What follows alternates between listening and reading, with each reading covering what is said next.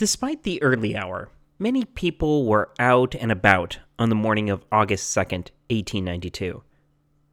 Much like the modern residents of the Valley of the Sun, the denizens of Tempe that morning were trying to accomplish as much as possible before the sweltering summertime temperatures forced them all indoors. Here's just a snapshot of the various people and their activities that morning. A schoolteacher on summer break was clearing some plants from the side of the road. The wife of a local doctor was milking her cows. A 10-year-old boy was fishing in a canal at the intersection of two unpaved roads. A 17-year-old girl was showing off a new buggy to a 15-year-old close friend. And a local farmer was slowly hauling a load of freshly harvested grain toward the Hayden Mill about 3 miles away. Now, there had been a powerful windstorm the previous night, so this farmer found his way blocked by some downed cottonwood trees. He was in the process of carefully steering his team around this obstacle when the morning quiet was broken by the unmistakable sound of horse hooves coming up on him, and rather quickly at that. The farmer looked over his shoulder to see two men on horseback, rifles drawn. Horrified, he tried to leap down from his wagon, where he was a sitting duck, but a bullet found him first. It struck him in the back, 2 inches to the left of his 7th vertebrae, but the bullet traveled in such a way that it severed his spinal cord and then worked its way upward and out near his larynx. The man flopped over, paralyzed, but not dead. One of the gunmen rode up, his rifle trained on the farmer, waiting for any sort of movement. But the man didn't move. He couldn't move. So his assassins then rode off because it was plain to see that Tom Graham would not be long for this world. I'm your host, David Rookhausen, and you are listening to AZ, the History of Arizona.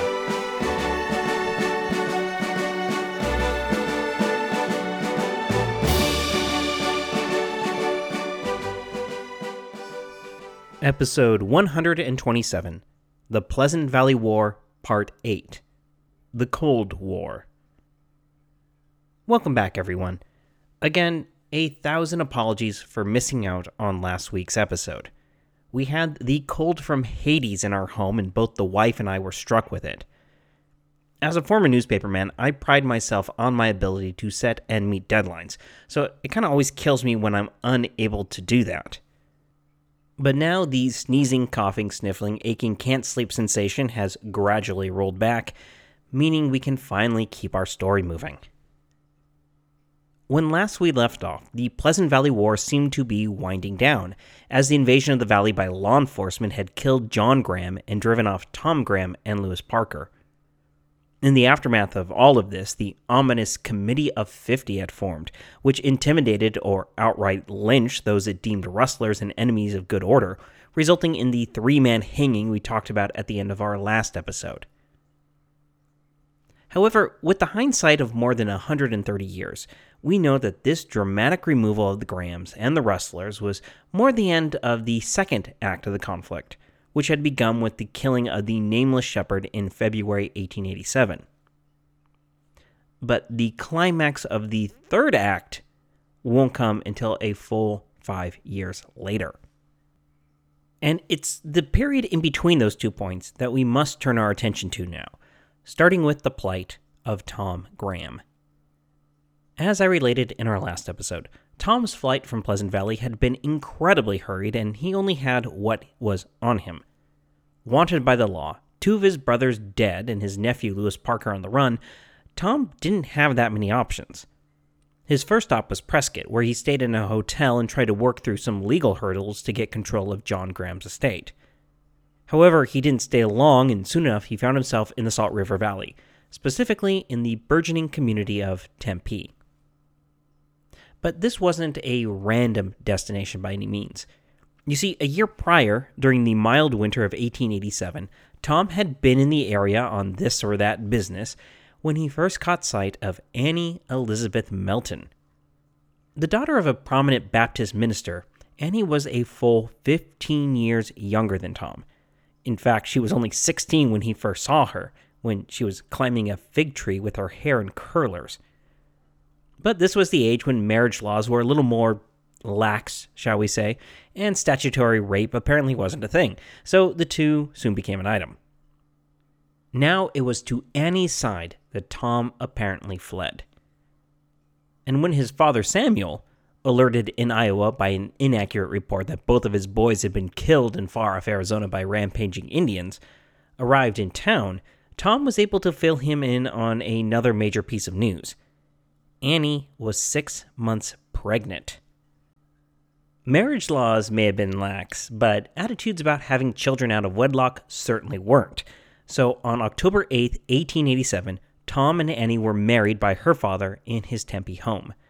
No reports of whether there were shotguns. Tom's next step towards respectability was to try and put the whole bloody affair of the Pleasant Valley War behind him. So he did something that is actually pretty noble. He turned himself in to law enforcement. For the record, the sources are a little muddled here, and it's possible that he may have made this move before marrying Annie, but either way, the result was the same.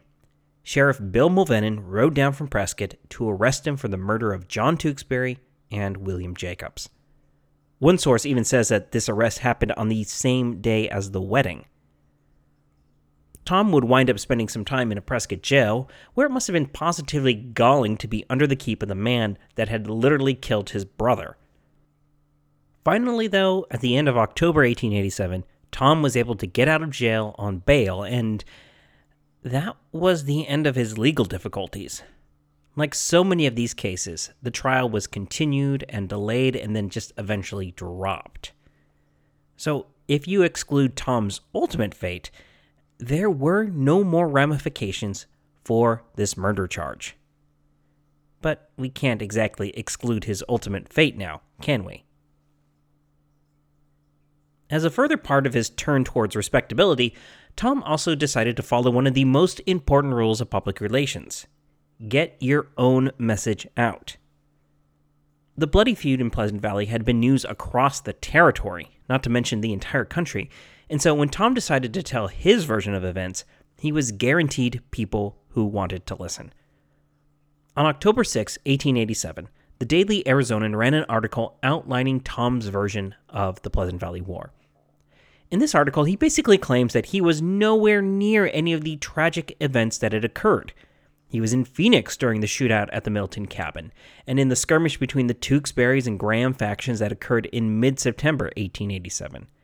When Mulvannon entered the valley, he was hard at work shoeing horses, and said that he had sent John to the Perkins store specifically to see if the sheriff had any warrants for their arrest, because if so, he was perfectly willing to surrender, don't you know? Though author Eduardo Obregon Pagan does point out that he makes no alibi for the deaths of John Tewksbury and William Jacobs. Another one of his inventions is that he hardly even knew the Blevins family and claimed to not have interacted with them at all until Old Man Blevins had shown up asking if Tom had seen his lost livestock. He also claimed that Andy Cooper had passed his home a couple times, but nothing more than that. Quite frankly, this is some heavily revisionist history on Tom's part, but it's not like anyone was around to fact-check him. The final thing to come out of this interview is Tom swearing that the whole affair in Pleasant Valley had been orchestrated by rich men trying to gobble up all the rangeland in sight.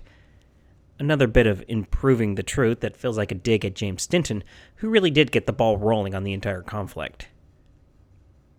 Now, the wonderful thing about this interview is that it was reprinted word for word in Iowa, where Tom's father made sure to spread the word about his son's struggles. It's apparent that Samuel Graham bought Tom's story hook, line, and sinker, or was complicit in his setting the record not straight, but, bent in a direction favorable to them. Writing to friends back in Iowa, Samuel would say, quote, "They inform me that a lot of the desperados and half-blood Indians undertook to clean out Pleasant Valley in order to get the range." End quote. There is no missing the point that in the Graham's perspective of things, being a half-blood Indian, like the Tewksburys, was the same as being a desperado. And Obregon Pagan seizes on this and points out that the Tewksbury narrative for the conflict is actually very similar to the Grahams, except with themselves as the victims, of course. Yet, in the Tewksbury telling, the various interests are not out to get their land. they are out to get the family. Playing the trump card of being a mixed-race family in a time and a place that didn't like mixed-race families, they painted the whole conflict as a war of extermination against them personally. Both sides had a little bit of the truth, but no one had all of it. In the words of James T. Kirk, reality was probably somewhere in between. Even while Tom was attempting to salvage his public reputation, he went about salvaging his life. He spent the first few weeks of marriage in Prescott, either in a jail cell or working through various legal proceedings. But once that was behind him, it was time to decide exactly what to do with himself. Going back to Pleasant Valley was definitely not an option, both for the bad memories of the death of his family and the still active Committee of 50 breathing out threatenings toward anyone they suspected of being a Graham partisan. So Tom left his land and livestock in the hands of intermediaries. The first was Bill Colcord, an interesting choice as Bill was fast friends with the Tewksburys and was even a member of the infamous Committee of 50. The next was a man named Silas W. Young, a cobbler from Tempe who moved to Pleasant Valley to look after Graham's interests. And Young here allows me to go off on something of a tangent, which you all know I love doing anyway, because he is actually the person that the town of Young is named after. In 1890, the community was on the verge of getting its own post office, but to everyone's dismay, they found that the name Pleasant Valley was already taken by a spot near Flagstaff that no longer exists. So the name Young was chosen as the next most fitting designation, as Silas's ranch was in the center of the valley, and thanks to his remarkable daughter Ola, mail was already being distributed out of there. As a side tangent to this side tangent, 20-something-year-old Ola would be sworn in as Young's first postmistress, a job she took very seriously and would faithfully execute for the next 50 years. So if you've ever wondered why there is no community of Pleasant Valley anymore, but there is a town called Young in the heart of the valley, now you know. But I suppose we should get back to Tom Graham. With affairs in Pleasant Valley left to other men, he turned his energies to farming in the Salt River Valley. He settled on a 160-acre parcel about 3 miles south of Tempe proper, and began clearing the desert with Annie by his side. As Obregon Pagan puts it, quote, "They took up residence under a mesquite tree, fending off rattlesnakes and clearing 300 cords of wood before building a modest house," end quote. The family was dealt a blow in 1888 when their young daughter Arvila died from diarrhea and dehydration, while Tom was either out of town on business or in Prescott to testify in one of the many legal cases swirling about because of the Pleasant Valley War. A year later, the couple would have a second daughter, Estella, who would survive. As Obregon Pagan very ominously puts it, quote, "In time, Tom's terrors eased, enough for him to stop sleeping with a gun. Eventually, he stopped carrying one altogether," end quote. Now, we're going to leave Tom there for the moment because we need to catch up with the Tewksburys and how the years were treating them. Tom was very much rankled to learn that after their quote-unquote victory in the war, the Tewksburys had celebrated with a fiesta that the patriarch James was in the habit of throwing. This particular fiesta is said to have lasted a week and was full of gambling, drinking, and barbecuing. Now, this rankled Tom because there was a good chance that some of his fatted cows, which he still owned, had been used for this victory celebration. The ongoing legal drama was still a thorn in all their collective sides, however. As I mentioned before, the trials over the killing of Hamp Blevins and John Payne, and then John Tewksbury and William Jacobs, kept getting continued throughout 1887, 1888, and into 1889. There were some 35 Pleasant Valley residents who had to repeatedly make the arduous journey to Prescott, either as defendants in one case or witnesses in another. And this was particularly hard on Jim Tewksbury, who was not a well man. By all accounts, one of the deadliest guns in the entire war, and the man who had started the Middleton Cabin shootout, Jim would have the honor of being the Doc Holliday of this conflict. That is, he was hot-tempered, and dying of tuberculosis. One newspaper in Prescott made sure to notice that Jim Tewksbury was quite ill while staying in town at one of his many court appearances in 1888. But when the case was continued until the next year, there was no doubt that Jim would never appear again. During the winter of 1888, Jim did what many people dying of consumption did and would do in the decades to come. He sought the drier air of the Sonoran Desert. Ironically enough, he would be staying at the home of a friend in Tempe in December 1888, not more than a few miles from where Tom Graham was trying to rebuild his life. In fact, if you believe amateur historian Jinx Pyle, Jim wasn't in town to recover. He was in town to finish the family's business. He was dying anyway, so what did it matter if he took Tom Graham with him? And though there isn't any direct evidence of this, it does dovetail very nicely with Jim's declaration that no man could kill his brother, let him be eaten by hogs, and live within a mile of him. Apparently Graham, moving well over a mile away to Tempe, hadn't changed Jim's sentiment. Whether he was there to recover his health or assassinate his bitter rival, Jim failed. His health took a turn for the worse, and he died on December 3rd, 1888, in his friend's home. He became the second Tewksbury brother to die from tuberculosis in the last 7 years, after his brother Frank, whose health also nosedived after being dragged to Prescott for a court case. One bright spot for the family is that in late December, and one source claims it was just a week after Jim's death, Mary Ann Tewksbury, the widow of John Tewksbury, remarried.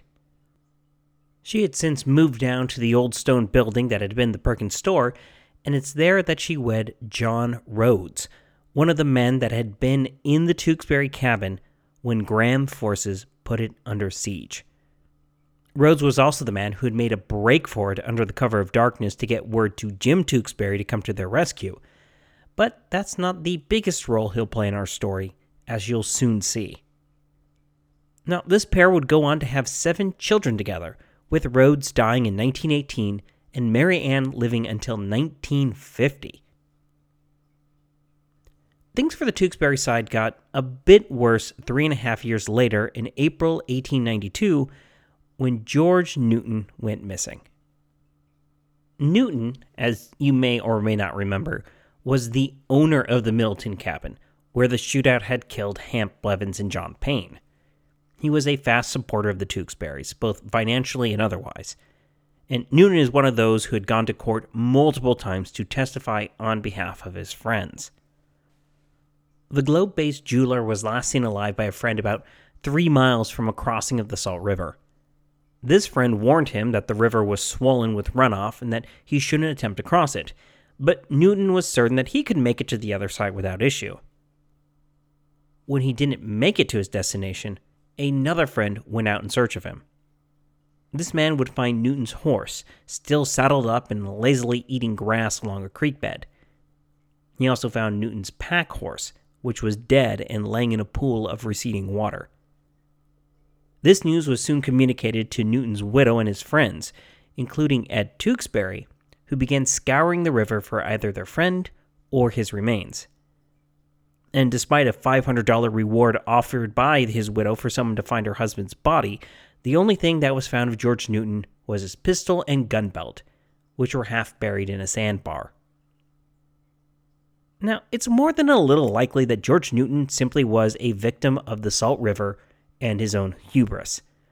He wasn't the first, nor would he be the last man to misjudge a swollen river and die in an attempt to cross it.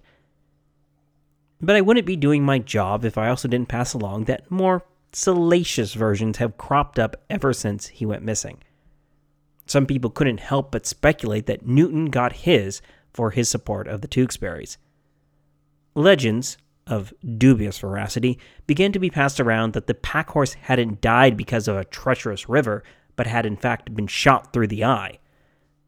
Like I said, these rumors were probably just that, but it's what people chose to believe in the aftermath.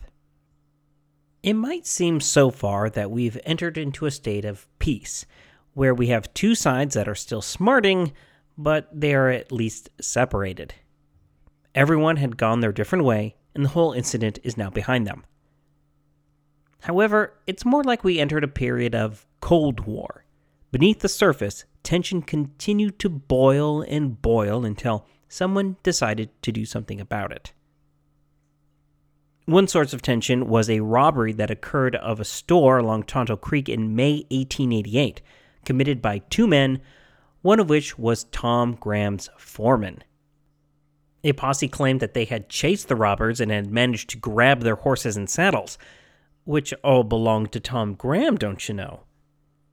Furthermore, this posse claimed that the two robbers had then fled to the old Graham homestead before eventually making their escape. And the implication here is very clear. Graham must still be bankrolling, or at the very least supporting lawlessness in Pleasant Valley. Down in Tempe, Tom again took advantage of an eager press to put out his version of events. Decrying this whole situation as a quote-unquote put-up job, he insisted that the affair was meant to tarnish his good name. His foreman had actually wrote to him earlier saying that 2 horses and saddles had gone missing, he claimed. Furthermore, why would the robbers abandon their horses miles from his ranch and then hike there on foot? And the items stolen from the store were horseshoes and other provisions, which were well stocked at the Graham Ranch, so there was no reason for any of his employees to go stealing these items. All in all, I don't think the robbery can be laid at Graham's feet, though his Pleasant Valley neighbors, and at least one newspaper at the time, were dubious that he wasn't involved at all. Another thing keeping the feud alive was the actions of Charles Duché, a Graham ally who became Tom's unofficial bodyguard after the killing of his brothers. Duché was not a nice man. Born Charles English, his face was disfigured from a knife fight he had gotten into in his youth, probably over a woman. And by the time he summoned a priest for his last rites in 1925, he claimed that he had killed 35 men. Now, Duché has been at the periphery of our story this entire time, but never before was he central enough for me to mention him. As Obregon Pagan says, he was one of a long line of questionable figures that had gathered around the Grahams since they had come to Arizona. Being of basically the same temperament as everyone else we've covered, it shouldn't be that surprising that he couldn't let the Pleasant Valley conflict go. For years, the Tewksburys and their associates had received anonymous threatening letters, postmarked from Tempe and Phoenix. All these letters were sent to people that Duché openly detested, so it wasn't a leap to blame him for what author Don Dedera called terrorism by post. Dedera also states, however, that if Duché was behind these threatening letters, he must have had help. The man could neither read nor write. Indeed, his signature was the simple X. Among those who received one of these notes was none other than George Newton. So when he went missing, Ed Tewksbury might have naturally assumed that the anonymous poster had finally fulfilled his promises. According to amateur historian Jinx Pyle, Mary Ann Rhodes, née Tewksbury, once remarked that Tom Graham might have lived out his life in Tempe if it had not been for those letters. Pyle also passes along an anecdote from a descendant of Ed, saying that whatever had happened to George Newton as he tried to cross the Salt River sealed the fate of Tom Graham. But Dedera also gives another reason that Tom's days were numbered. In short, he was too prosperous. By 1892, Tom was cultivating 300 acres along the Salt River on the south side of Tempe, and he was listed as being among the most prosperous men in that particular area. He had built a proper home for his family, so he was no longer the man living under a mesquite tree trying to reclaim his life. Furthermore, he was still on the tax records as the owner of 3 ranches in Pleasant Valley, and he was still running cattle on those ranches. In short, he had a family, new friends, and more than a few assets. Tom Graham was not a poor man. In 1892, he approached a man about selling his cattle in Pleasant Valley on the condition that he drive them down to Tempe. Graham gladly struck this deal, but then went and bragged about it. He even made some claims that the Tewksburys were all scared of him, which was probably not the most prudent move in the world. So Tom had the type of prosperity that would have rankled Ed Tewksbury and his surviving family. As Obregon Pagan puts it, to them, Tom was a filthy backstabber who had sold them out to Stinton for money and then dragged them in and out of court in Prescott. And worst of all, he had boasted about killing their brother John. To have him suddenly succeeding in life was almost too much to bear. So, with their enemy ascendant financially, an ally mysteriously dead, threatening letters sent from where Tom was living, and the fact that known thieves had been tracked back to his ranch, well, the Tewksburys had a multitude of reasons to do what they did next. You might be asking yourself, how did the Tewksburys know how Graham was doing when he was doing that by the Salt River and they were still up in Pleasant Valley? The answer to that question is a man named Robert Bowen. Bowen was a Tempe-based businessman who had used some profits from running cattle in Pleasant Valley to establish feeding lots in the Salt River Valley. He also built a hotel and bar along Mill Avenue in Tempe, where he was doing quite well for himself. But to run his cattle business in Pleasant Valley, he had hired one of the best cowboys he could get, namely John Rhodes, Ed Tewksbury's now brother-in-law, and someone who certainly was not neutral in the conflict. And wouldn't you know it, Rhodes spent much of the summer of 1892 doing work for Bowen, and so he slept, ate, and drank a lot at his benefactor's hotel and bar during that time. While Rhodes was in town, Bowen managed to casually reference that he would be moving his cattle to some property adjacent to Tom Graham's place. And just like that, Rhodes became aware of exactly where to find Tom Graham and how he was doing. Bowen would later claim that he was neutral in the Pleasant Valley War and that he wasn't trying to tip Rhodes off or anything like that, but merely giving a geographical reference point. However, Bowen had been aware of the difficulties between the Grahams and the Tewksburys and would later testify on Rhodes' behalf before a jury, so there does remain the possibility that he, in fact, tipped off the whole Tewksbury side and painted a giant red X on Tom Graham's back. Which leads us back around to where we started today's episode. Tom Graham arose early on the morning of August 2nd, 1892, in an attempt to get to the Hayden Mill with a load of grain and back home again before the scorching summer temperature set in. It was around 7:20 a.m. when the two gunmen closed in on him. Over the course of the following few hours, Tom would be able to tell people that they had fired 2 shots. One had struck and paralyzed him, the other had missed. He had toppled from his wagon, which had come to a dead stop as his horses suddenly didn't have any commands. One of the gunmen made for the cover of some trees lining the road, while the second approached the downed Graham with his rifle before assuring himself that the job had been done. This rider then turned himself eastward and made off with great haste, passing 17-year-old Molly Cummings and her 15-year-old friend, to whom she was showing off her new buggy. They would later testify that the rider passed them, but because of the fallen cottonwood trees, he had to maneuver his horse so close to them that he actually bumped their buggy. Cummings described him as big and heavy-set with dark skin. She originally thought he was a Mexican, with a dark mustache. He wore a light-colored hat with a red scarf around it and some black cloth at his throat. She would also testify that as he passed by, he was close enough that she could have reached out and touched him. Neighbors would eventually be summoned and a doctor sent for, with Graham being taken to the Cummings home.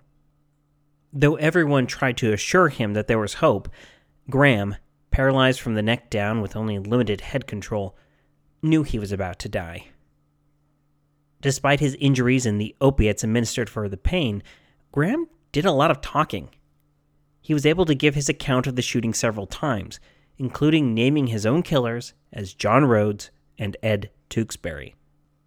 Toward the end, he even asked by name for a professional tracker to be hired to hunt down his killers. Annie and their daughter Estella were summoned, and throughout the day he would ask that Ella would kiss him goodbye, something that she would remember for the rest of her life. When his wife kissed him, she was shocked about how cold and lifeless he already felt. One of the last pieces of news he received, though it was of cold comfort, was that one of the suspected killers, John Rhodes, had been apprehended. Around 4 p.m., Tom Graham succumbed to his wounds, becoming the Pleasant Valley War's last official victim. With the last of the Grahams now in his grave, all eyes across the Salt River Valley turned toward law enforcement and the legal system to see if his killers would actually be brought to justice. And that's where I would like to leave things this week. But join me next week as the trial of both Rhodes and Tewksbury would ultimately result in both possibly getting away with murder. I'm your host, David Rookhausen, and you've been listening to AZ, the history of Arizona. Goodbye.